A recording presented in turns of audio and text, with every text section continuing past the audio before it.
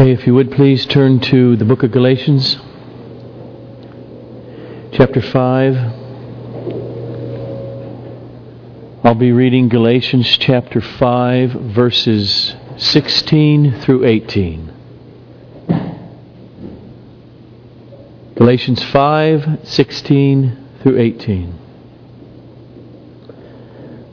But I say, walk by the Spirit, and you will not gratify the desires of the flesh. For the desires of the flesh are against the Spirit, and the desires of the Spirit are against the flesh. For these are opposed to each other, in order to keep you from doing the things you want to do. But if you are led by the Spirit, you are not under the law. Father,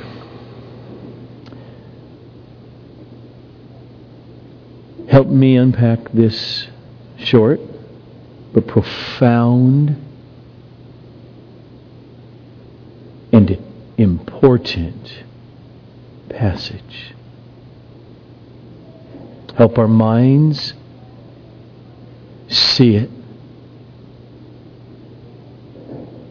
Help our hearts, cause our hearts by your Holy Spirit to flee to it, to love it, and to battle with it in this glorious salvation by which we who are in Christ are being saved, to the glory of His holy name. Amen. So, question. Christian, you sense ongoing sinful desires within the very core of your being on a regular basis, and it grieves you because you know that you love the Lord Jesus Christ. And yet there you go again. Not only the desire, you followed the desire and you sinned. And then you went to 1 John 1:9. If we confess our sins, believers, He's faithful and righteous to forgive us our sins and to cleanse us from all unrighteousness. Do you have that experience? And then the next day, it may be the same temptation, the same sinful desire, or a different one you had victory over. Oh, it was there. And to an extent, it was desirable, but you didn't follow it. But you saw the fruit of the Spirit being born in your life. Is this your experience? Does the Christian life feel like a roller coaster ride?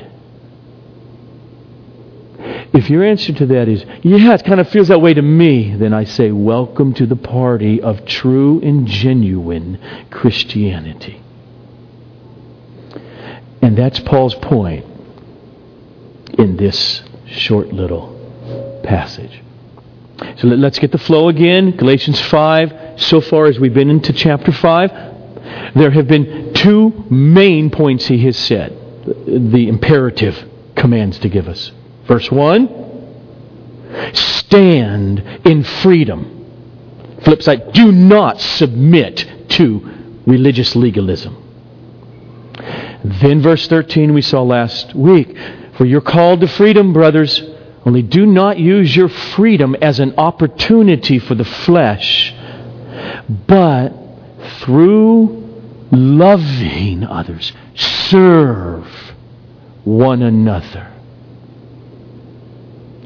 And if you're like I am, at times that feels impossible.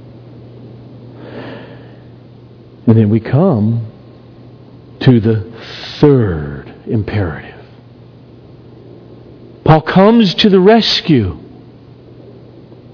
of that nagging feeling of impossibility in verse 16. And he says, daily, be very about something. Daily, live your life by the Holy Spirit. And then he gives the reason. Because if you do, then you will not be fulfilling those ongoing desires of the flesh. And then verse 17 is this theological foundation or explanation why that is the case of the Christian life. He says, here it is. You've been called to Christ. You're indwelt by the Holy Spirit. And Paul says, therefore, this is what it is to be a Christian. There is a war inside of you between God, the Holy Spirit, mixed with your spirit, influencing you. And there's a war with Him up against your sinful nature, your flesh. And so Paul says, you will not be acting upon those desires within you of the flesh at the same time and in the same moment that you are under the sway and the influence of the Holy Spirit. And that second part of verse 16 is a powerful reason for us to obey the command. Walk by the Holy Spirit. Let's read it again. But I say, walk through your life by the Holy Spirit, and you will not gratify the desires of the flesh. A person is pursuing the influence of the Holy Spirit. That is, means, and this is what we're going to try to show this morning, at the core, it means you are trusting the Word of God. You're trusting and being moved by God's unfolding of Himself in redemption and in Christ. And you are being moved by what He promises for all those who love Him.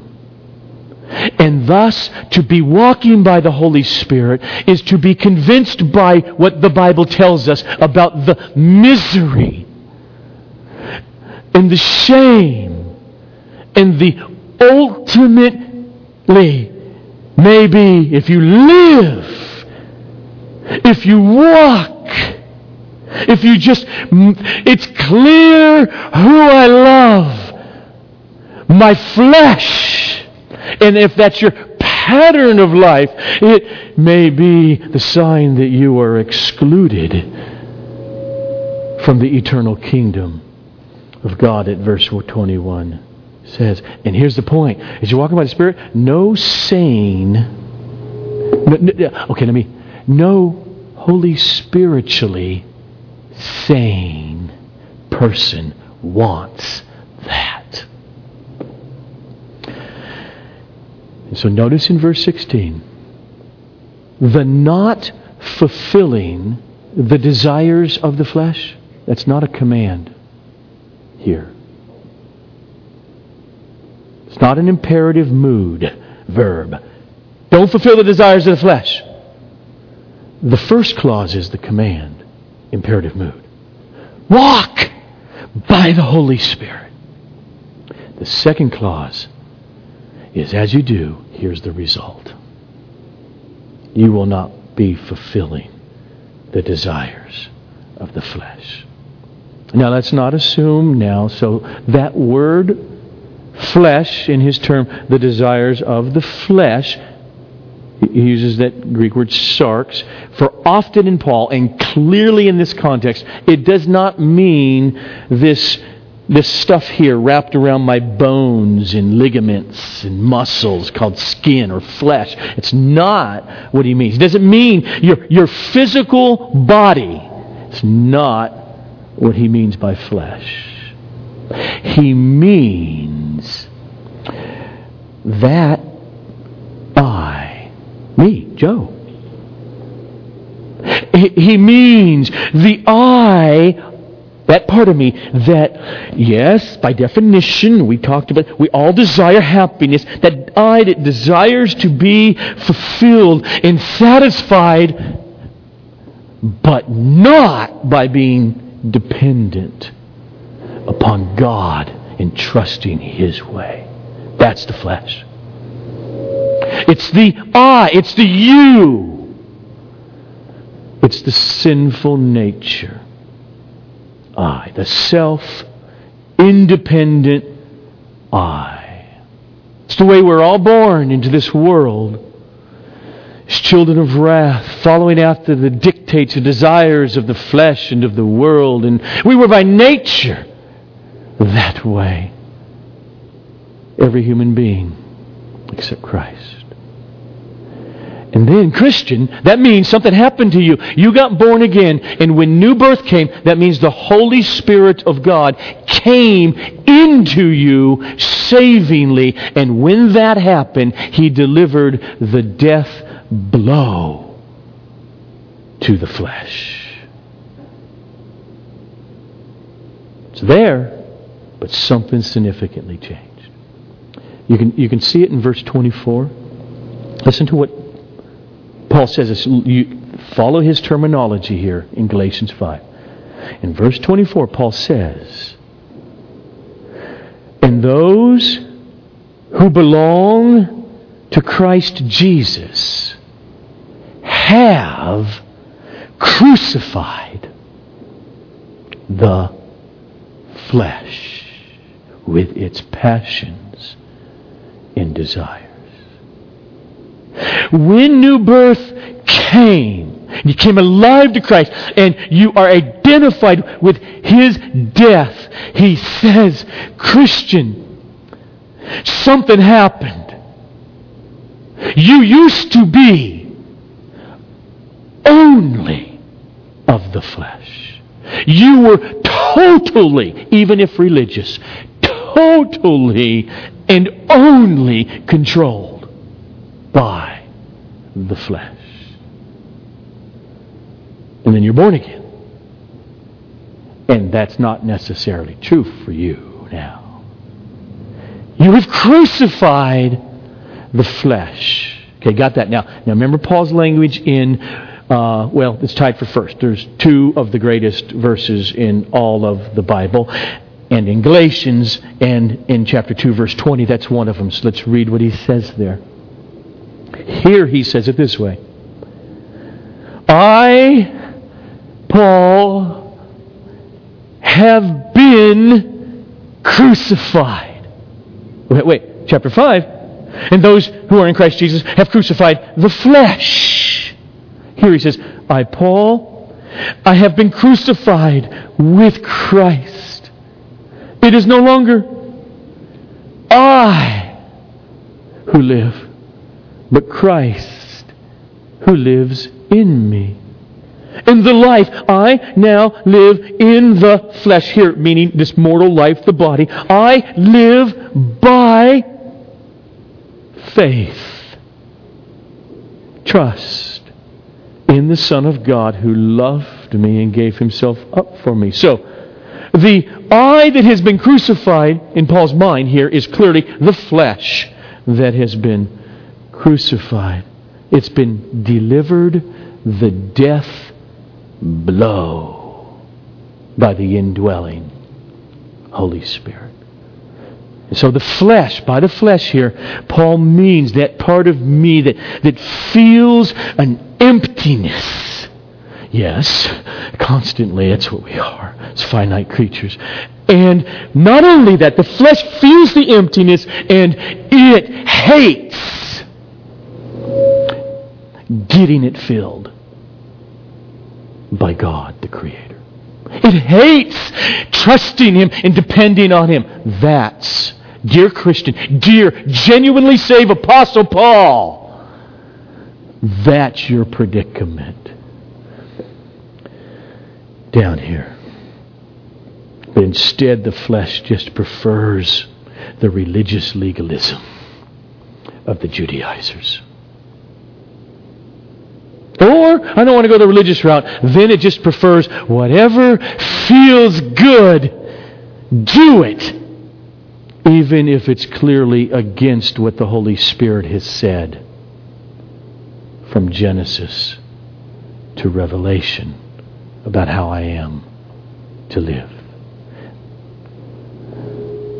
That's the flesh. If you're totally in the flesh, listen to how Paul describes it from Romans 8:7. For the mind that is set on the flesh, it is, meaning by definition, hostile to God. For the flesh, or our minds, where, if you go to Paul's language, there's desires, and that's what I'm driven by. The flesh does not submit to God's law. Indeed, it cannot. So Paul says, Christian, you're in a war. Walk by, live by, be under the influence of the Holy Spirit. And to that extent, you will not be fulfilling the dictates, the desires of the flesh. And then comes verse 17. He explains why that's true. For, here's the explanation of your predicament, if you're a Christian. For the desires of the flesh are against the desires that the Holy Spirit is to be imparting. And the desires of the Holy Spirit that He is to be imparting, they are against those desires of your flesh. For these are opposed to each other in order to keep you from doing the things you want to do. That's the reality. And that's why verse 16. Therefore, this is what you got to do. You have to walk by the Spirit. You have to mean it. You have to intentionally get yourself daily in positions of being under the influence of the Holy Spirit, or you will be walking according to the flesh. But as you're walking according to the Spirit, you will not be fulfilling the desires of the flesh. The indwelling of the Holy Spirit who raised you from the dead spiritually, made you alive together with Christ. Everything that He is about is absolutely in war against your sinful desires. And your sinful desires, which you'll carry to the grave, are absolutely in war with God, the Holy Spirit, dwelling within you. And so it's 2:16 on a Tuesday afternoon, and you have competing desires. I want to walk in holiness. I want to be an influence of Spirit. You have that if you're a Christian. It's there. But you also have some opposing desires. I want to let them have a piece of my mind. Feel my anger. To want to forgive them. Okay. On Tuesday at 2:16 in the afternoon, when those desires of the flesh are stronger than the desires of the Holy Spirit, that's what you will do. In fact, you cannot help but do it. Every time. And so there's a sense in which then you sin, and Paul says it in Romans 7, and he says it in this text, and then I don't do what I want to do. Well, you really did what you wanted to do. But you also wanted to do that. But at that moment you wanted to do this more than that, and that's what you did. And therefore you didn't do the holy thing or follow after the dictates of the Holy Spirit at that moment. And so it's a sense, but I wanted to walk in holiness. Here I am. Or the other way around. The next day at 2:17, same battle, and you did something differently. And the stronger desire was to battle and put that other desire down, and you bore the fruit of the Spirit, and you did not do what you wanted to do. In another sense. There's a sense I really wanted to sin that way. I felt it very much, and it seemed very delightful to an extent. But the work and the desires of the Spirit overwhelmed it, and that's what you did. And that's what he says. Let's read it again slowly. Verse 17. For the desires of the flesh, they're against the desires of the Spirit. And the desires of the Spirit, they are against the desires of the flesh. For these two, they are opposed.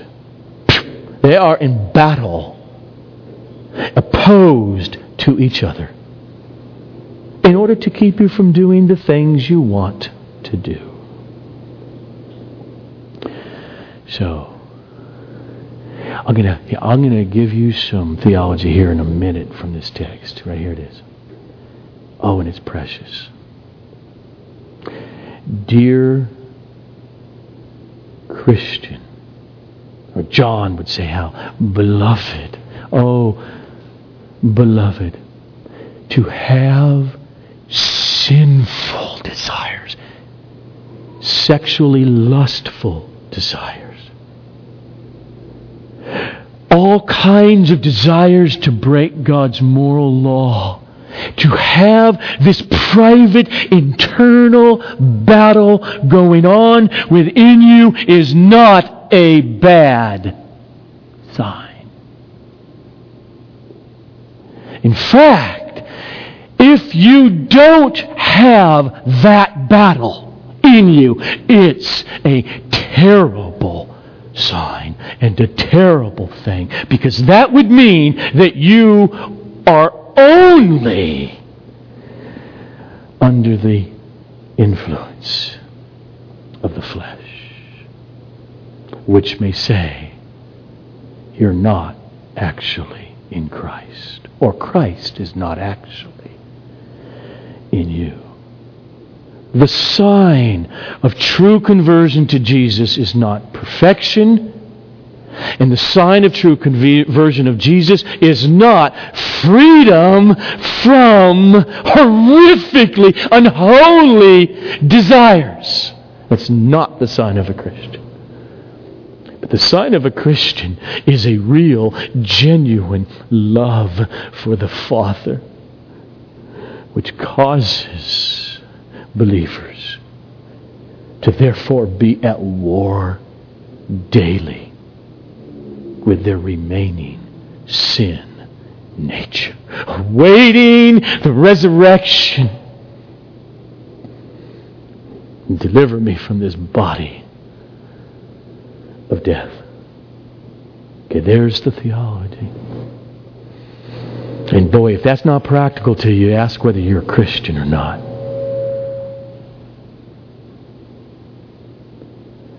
But that's not all Paul's doing here.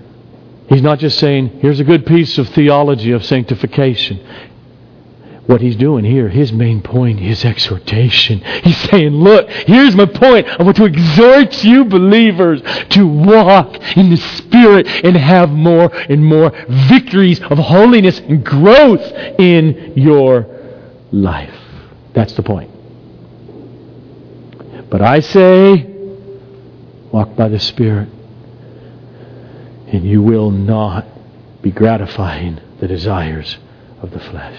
Come under the intimate influence of God, the Holy Spirit,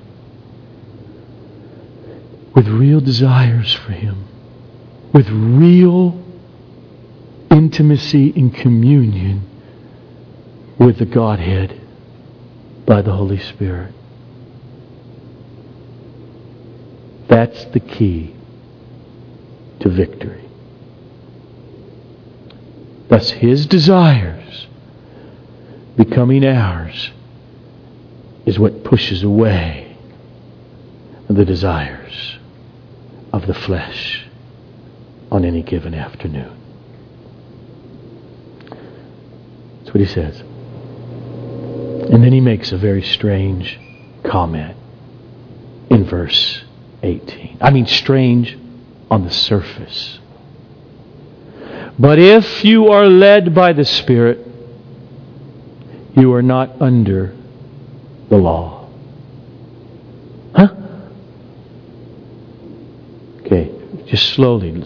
Context is king to interpretation.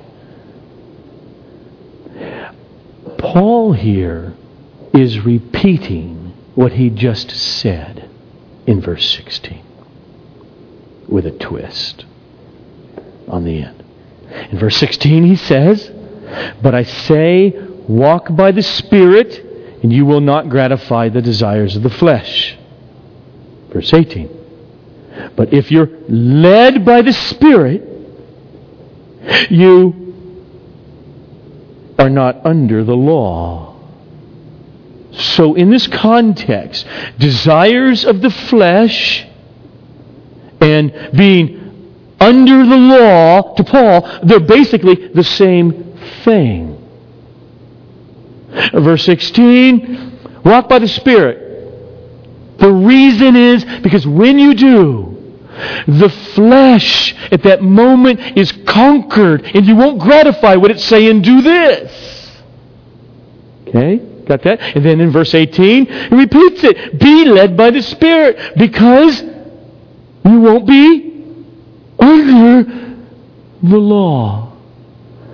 Which means you will not be overcome by the desires of the flesh, which will cause you to break the law. Let's pause.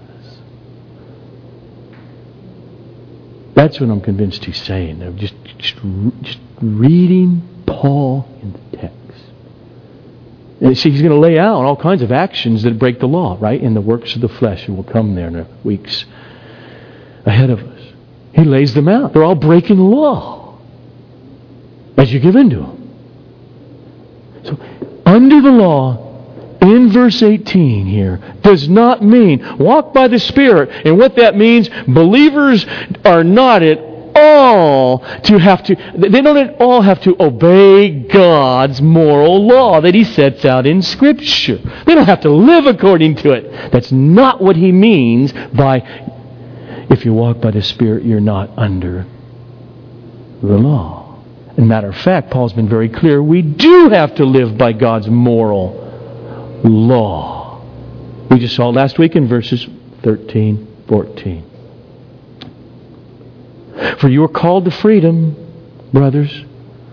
Only do not use your freedom as an opportunity for the flesh, but through love serve one another. For the whole law is fulfilled in one word. You shall love your neighbor as yourself. Oh, I hope we hear Paul. But let's hear it again. If you want, flip to Romans 8. Paul has a theology, okay? He's got a theology of sanctification and he's got it all because Jesus gave it to him for the rest of humanity. And in Romans 8, 3-4, he says, for God has done what the law of Moses could not do. Weakened by the flesh, could not do. In other words, we're doomed without a Savior. That's his point, right? Because you start off in verse 1, there's therefore now no condemnation for those who are in Christ Jesus. Okay. God has done what the law, weakened by the flesh, could not do by sending His own Son, Jesus Christ, in the likeness of sinful flesh, and for sin offered Him up. He condemned sin in the flesh. Absolutely, we don't do any law keeping in order to get reacquainted with God, or to get accepted by God, or to get justified by God. Paul has been crystal clear in Romans and crystal clear in Galatians. Absolutely, Christ lived the perfect life. That's why God accepts me as righteous. Christ took the penalty for sin. That's why I am forgiven. And then verse 4. Romans 8. He's done this in order that the righteous requirements of the law might be fulfilled in us.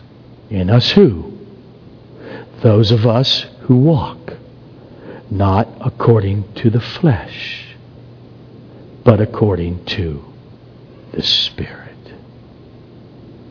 So Paul means that when we're being led by the Holy Spirit, we're not, clearly he means this, we're not under the curse of the law, the condemnation of the law. He's made that clear in Galatians, right?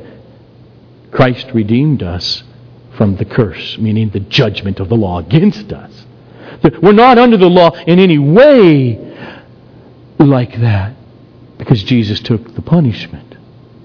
That's what he means. And he means, because what the law then, for those who are saved, who have been brought into Christ, what the law requires: love your neighbor as yourself, don't murder them, don't kill, don't steal from them, don't lie, don't bear false witness, don't slander, don't commit fornication and adultery. It's what the law requires. He says the Spirit is producing in us. He's doing it through us. Summed up as, love your neighbor as you love yourself. So for Paul, his theology is that if you have been brought to new life in Christ by the Spirit, the law, which you're free from its condemnation, you're in Christ and you're secured, and therefore God's moral dictates in law are not some oppressive burden to you. Because God, the lawgiver, lives in you. It's like, and I want you, let me point out, notice first verse 16, walk by the Spirit, and then verse 18, he puts it in the passive. If you're being led by. Absolutely. It's like, if you don't have the Spirit, the law is a horrific burden. Don't do this and don't do that. What are you talking about? Because I'm only flesh. I want to get filled. I think that would make me happy right now. I want to do that, and you say don't. And then God comes in and He says, I'm all that you need. I dwell within you. And the same thing, don't commit fornication. Don't steal. Don't be so hard-hearted toward that person. Forgive them. And the Holy Spirit is leading you. It's like He's just pulling you along on snow and you're in a sled. And there is no burden. Without Him, it's like you're going uphill, walking in the snow. And just what I want, Apostle John, please come in here and help me. I'm not doing so good for these people. So he's going to come in, and this is what he wants to say.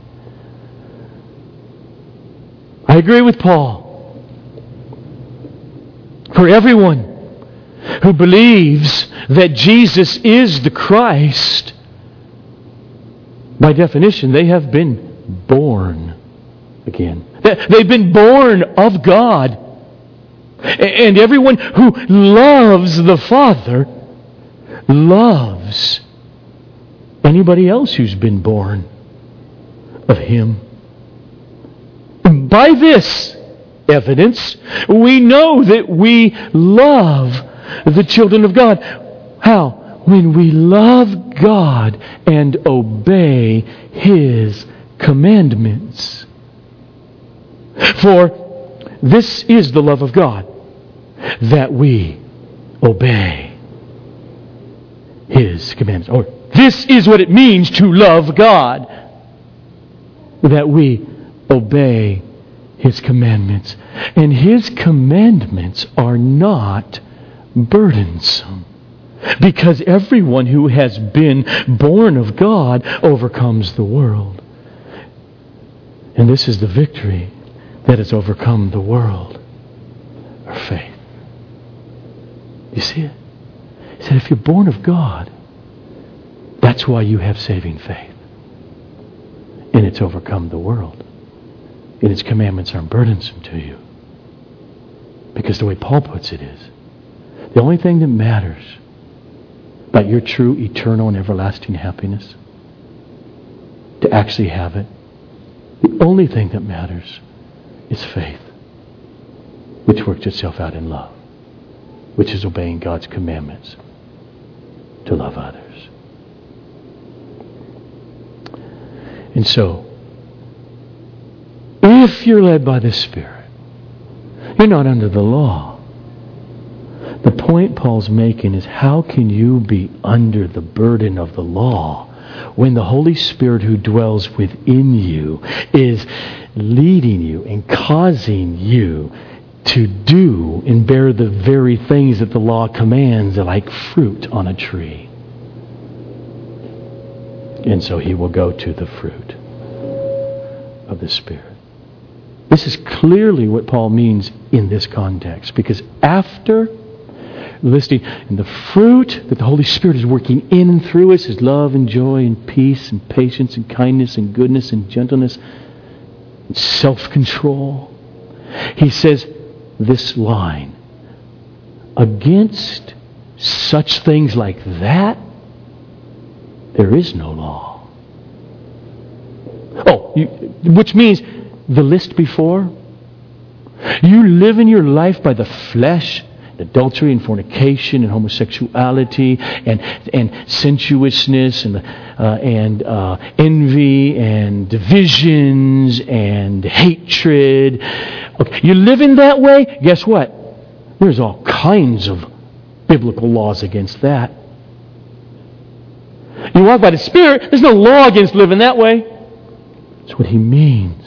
You're not under the oppression of the law when you're being pulled across the snow while you sit down in a sled, being led by the Spirit.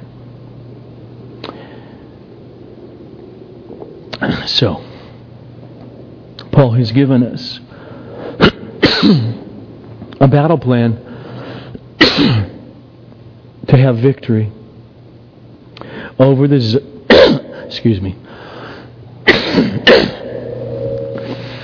over the desires of our flesh. And here is his practical take home. Walk by the Spirit. That's how you do it. I'm going to be a little bit more gracious at the moment then. And say, okay, but how? Okay, what do I do every day practically? What do I do to obey, be led by the Spirit? When I wake up until I go to bed at night, am I as a Christian to be about anything? Good question. And the answer, well, a couple. Point number one is this. The essence of what it is in the context of Galatians and then of the New Testament, to be being under the influence and led by the Holy Spirit, is that you are trusting the Scripture. You are trusting His self-revelation. You are trusting the truth of the warnings, and you are trusting the glorious promises that Jesus Christ purchased. That's called faith. You're walking by faith. That's what you do. So I want you to see this. Just turn to chapter 3 of Galatians for a second.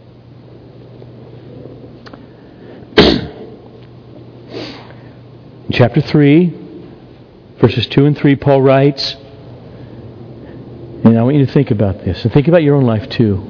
Your own life, if you know a time when you were particularly converted. Sometimes some people were converted at 5 and they don't know it. Some of them might be you in here. You don't know it, but you know you love Jesus. And he says, did you receive the Spirit by works of the law or by the hearing with faith? That's the answer. It was by your hearing the promises, the gospel, God's word, by faith, by a heart that said, I see it, I want it. That's one and the same with, that's how you have the Holy Spirit. That is the Spirit in you. And so he says, are you so foolish, having begun the Christian life by the Holy Spirit? Are you now trying to be perfected by the flesh? The point is, no! The same way you came to Christ initially is the way you are to live. By faith. By the Spirit. By the Spirit or by faith? Yes! In other words, stay in the Spirit. That's how you began the Christian life, and you don't get off that path. You walk by the Spirit. So, okay, what does it look like? What is it? Okay, let's get real practical. Deep down in the recesses of my heart, if I'm a genuine believer, okay, what is the dynamic happening there? All right, let's ask Jesus. Okay, Jesus, what is this? Okay, because Paul goes back. Go back to the beginning of your Christianity, when your life was changed. What happened? Paul says it this way. The kingdom of heaven is like a treasure hidden in a field. Who knows how long it's been there? And then a man walking across that field one day found the treasure. He didn't own the field. He covers it up. And then, quote, in his joy, he goes away, he goes home, and he sells everything he owns. And he buys the field. If you're a Christian, that's what happened to you. It's conversion. That's what happened in your heart.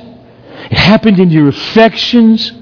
When you heard the gospel with ears to hear. You heard the glorious promises of everlasting, eternal life in Jesus, freely given. You heard that as the treasure of treasures. Because the Holy Spirit indwelt you, gave you ears to hear. And that's why your faith of recognizing the treasure and saying, what do I have to get it? And you did it. In other words, the gospel made you so happy when you realize this is true. My parents' religion is my life. It happened to you. And in joy you turn from your former manner of life to the saving grace that's in Jesus Christ because of what is promised, laid up for you in heaven. That's what happened to you. Okay, back to what do I do today though? I'm 39 years in. Do that. Did you receive the Spirit by the works of the law, some other principle, or by the hearing and hearing and hearing with faith? Continue to pursue your fulfillment, your joy vacuum today and tomorrow, to find it in the treasure of who Christ is to you. How? In your hearing of Scripture. That's the way. That's my practical first point. What I just said there, the last 5 minutes, that's just another way, in other words, to say what Paul has already said in verse 5 of Galatians 5. When he defined, this is the Christian life from new birth to death. It looks like this. For we, through the Spirit, by faith, we ourselves are eagerly waiting. Picture the man with the treasure going home. How much will you give me for this and that? I'm going to spend my time now making sure I got enough to have that treasure. Through the Spirit, by faith, we are eagerly waiting for the future, for the hope of righteousness, the hope of the second coming, with the consummation of the kingdom, and then the declaration of what every Christian is to know is true about them now will be publicly true. Justified. Jesus steps in and says, "Judge mine." Acquitted. The hope of righteousness. So what do Christians do to follow the Spirit, to be led by the Spirit? We saturate ourselves with the promises of God, because those are the only things, that is, God's Word is the only thing that is the object of faith. We walk by faith, by putting before us God's Word constantly. And so if you find yourself walking by the Holy Spirit, you are walking in trusting God's commandments, His promises. And if you are walking in faith, trusting God's commandments and promises, it is only because of the work of the Holy Spirit within you. So what do? We wake up every day. And more than getting a paycheck, having food to feed your children, you feed your faith, the Word of God. You received the Holy Spirit by the hearing with faith. We're so much more fortunate. You understand why hearing is so constantly used in the New Testament? That it was too expensive to have their own Bibles. To be together and read to one another and have public readings, etc., and memorize Scripture.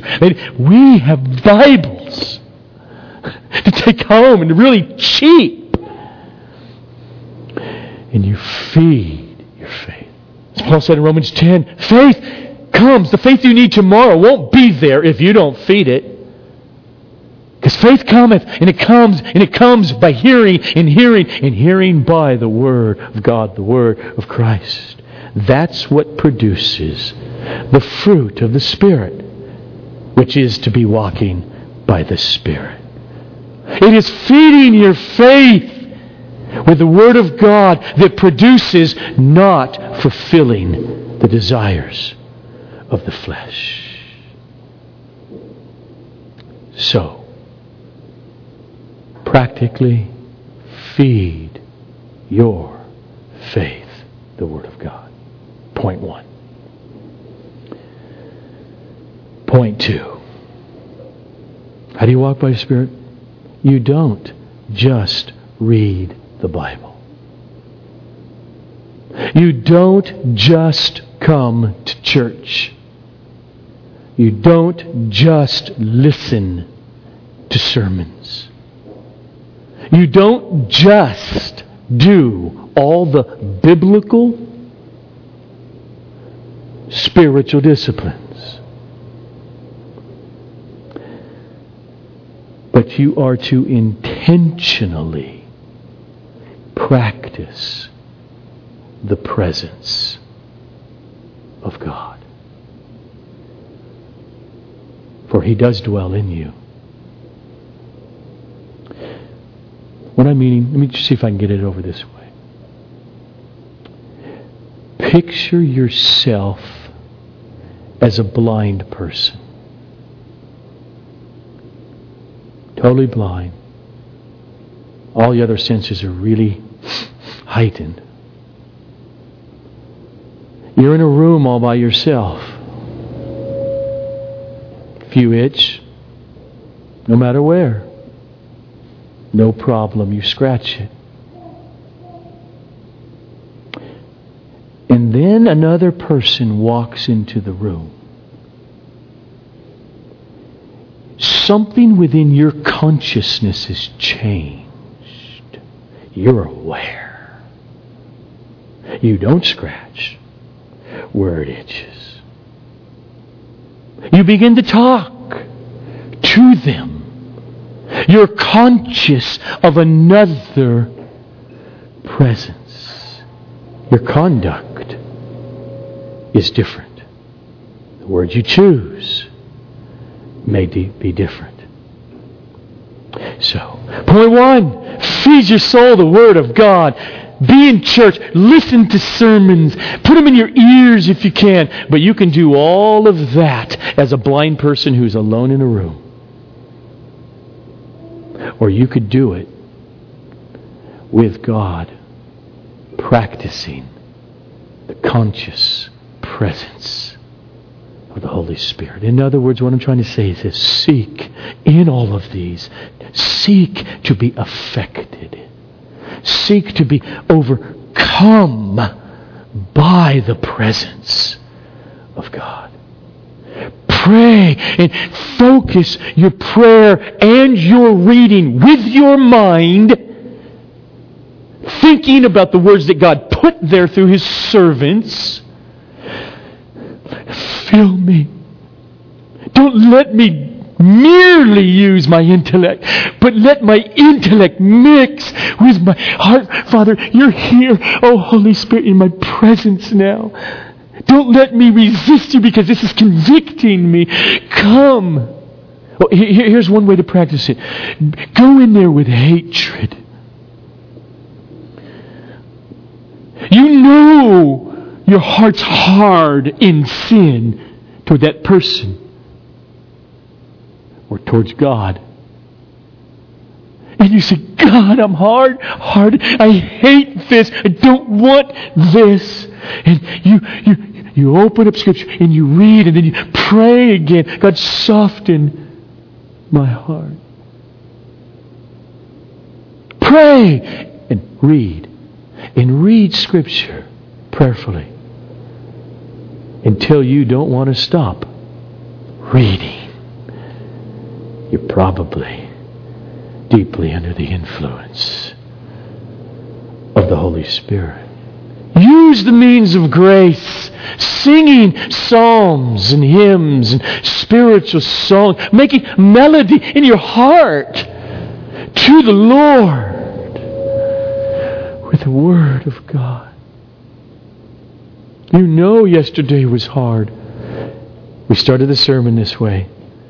You know we're so familiar with our flesh. Okay, good sign.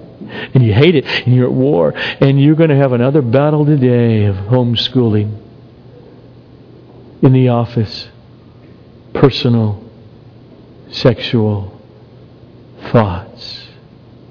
And you go to the Father. You say, Father, you wrote by your Spirit in Psalm 119. It's right here, Father, and you're right here. You're the blind person. That person's with you. You're here, Father, and me. Deal bountifully with me, Joe, your servant, that I may live this day and keep your word.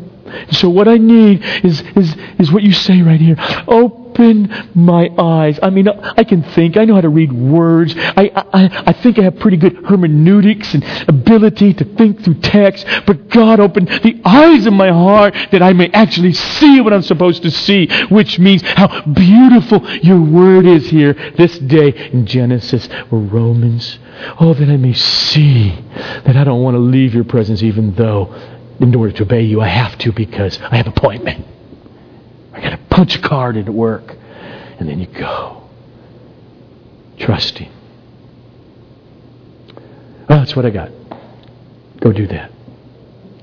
Final thing, though, to say. All that I said there with those 2 points is that what I think is, Paul has summed that up in Galatians 2:20. This way. I have been crucified with Christ. It is no longer I who live, but Christ who lives in me. And the life I now live this day in the flesh, I live by faith in the Son of God who loved me and gave himself up for me. How, Paul? Who's the Christ who lives in you? Well, he says in chapter 4, and because you are sons, he has sent the Spirit of his Son into our hearts, crying, Abba, Father. And so the question is, how does the Son live in Paul? Live in us. How does the Son living in us show himself? How does Paul walk by the Son? Day by day, he says it this way. The life I now live in the flesh, I live by faith. He doesn't mean, live by faith. That's not what faith means. My reason is cut off, so I guess we live by faith at this. It's not what it means. It means, do you see what God has said? I trust it over everything my flesh is saying. The life I now live, I live by faith in the Son of God. Therefore, practical application, go. Walk by the Spirit, which is to be walking by faith. This passage is a call for us to stop trying to fill our emptiness with the world. The things in the world. But it's a call instead to daily, purposefully, intentionally, and planned out position ourselves, position our minds and our hearts to rest in God and His promises. So meditate on, believe, saturate yourselves with the Word of God, your intellect, and your emotions, your thoughts, and your desires. And to the extent you or I do at any given 10-minute periods of our day is to the extent we will not be gratifying the desires of the flesh. Father, you are good. You are great. You are merciful. You are gracious. We thank you for sending your Son to do what the law because of our sinful nature, we can buy our flesh could not do. You sent him through a virgin. And he grew up. And he perfectly lived before you. And it is in his righteousness, in his human perfection alone, that we trust that we are righteous before you. But down the road here, some 2,000 years later, we have found ourselves having been snatched out of the kingdom of darkness into the kingdom of your beloved, dear, precious Son. For you have sent the very Spirit of your Son into our hearts by the person of the Holy Spirit. And thus we cry, Abba, Father, help me, help us, your sheep, walk by the Spirit, entrusting your holy word, and overflowing, therefore, with precious, delicious fruit that points to Christ this week.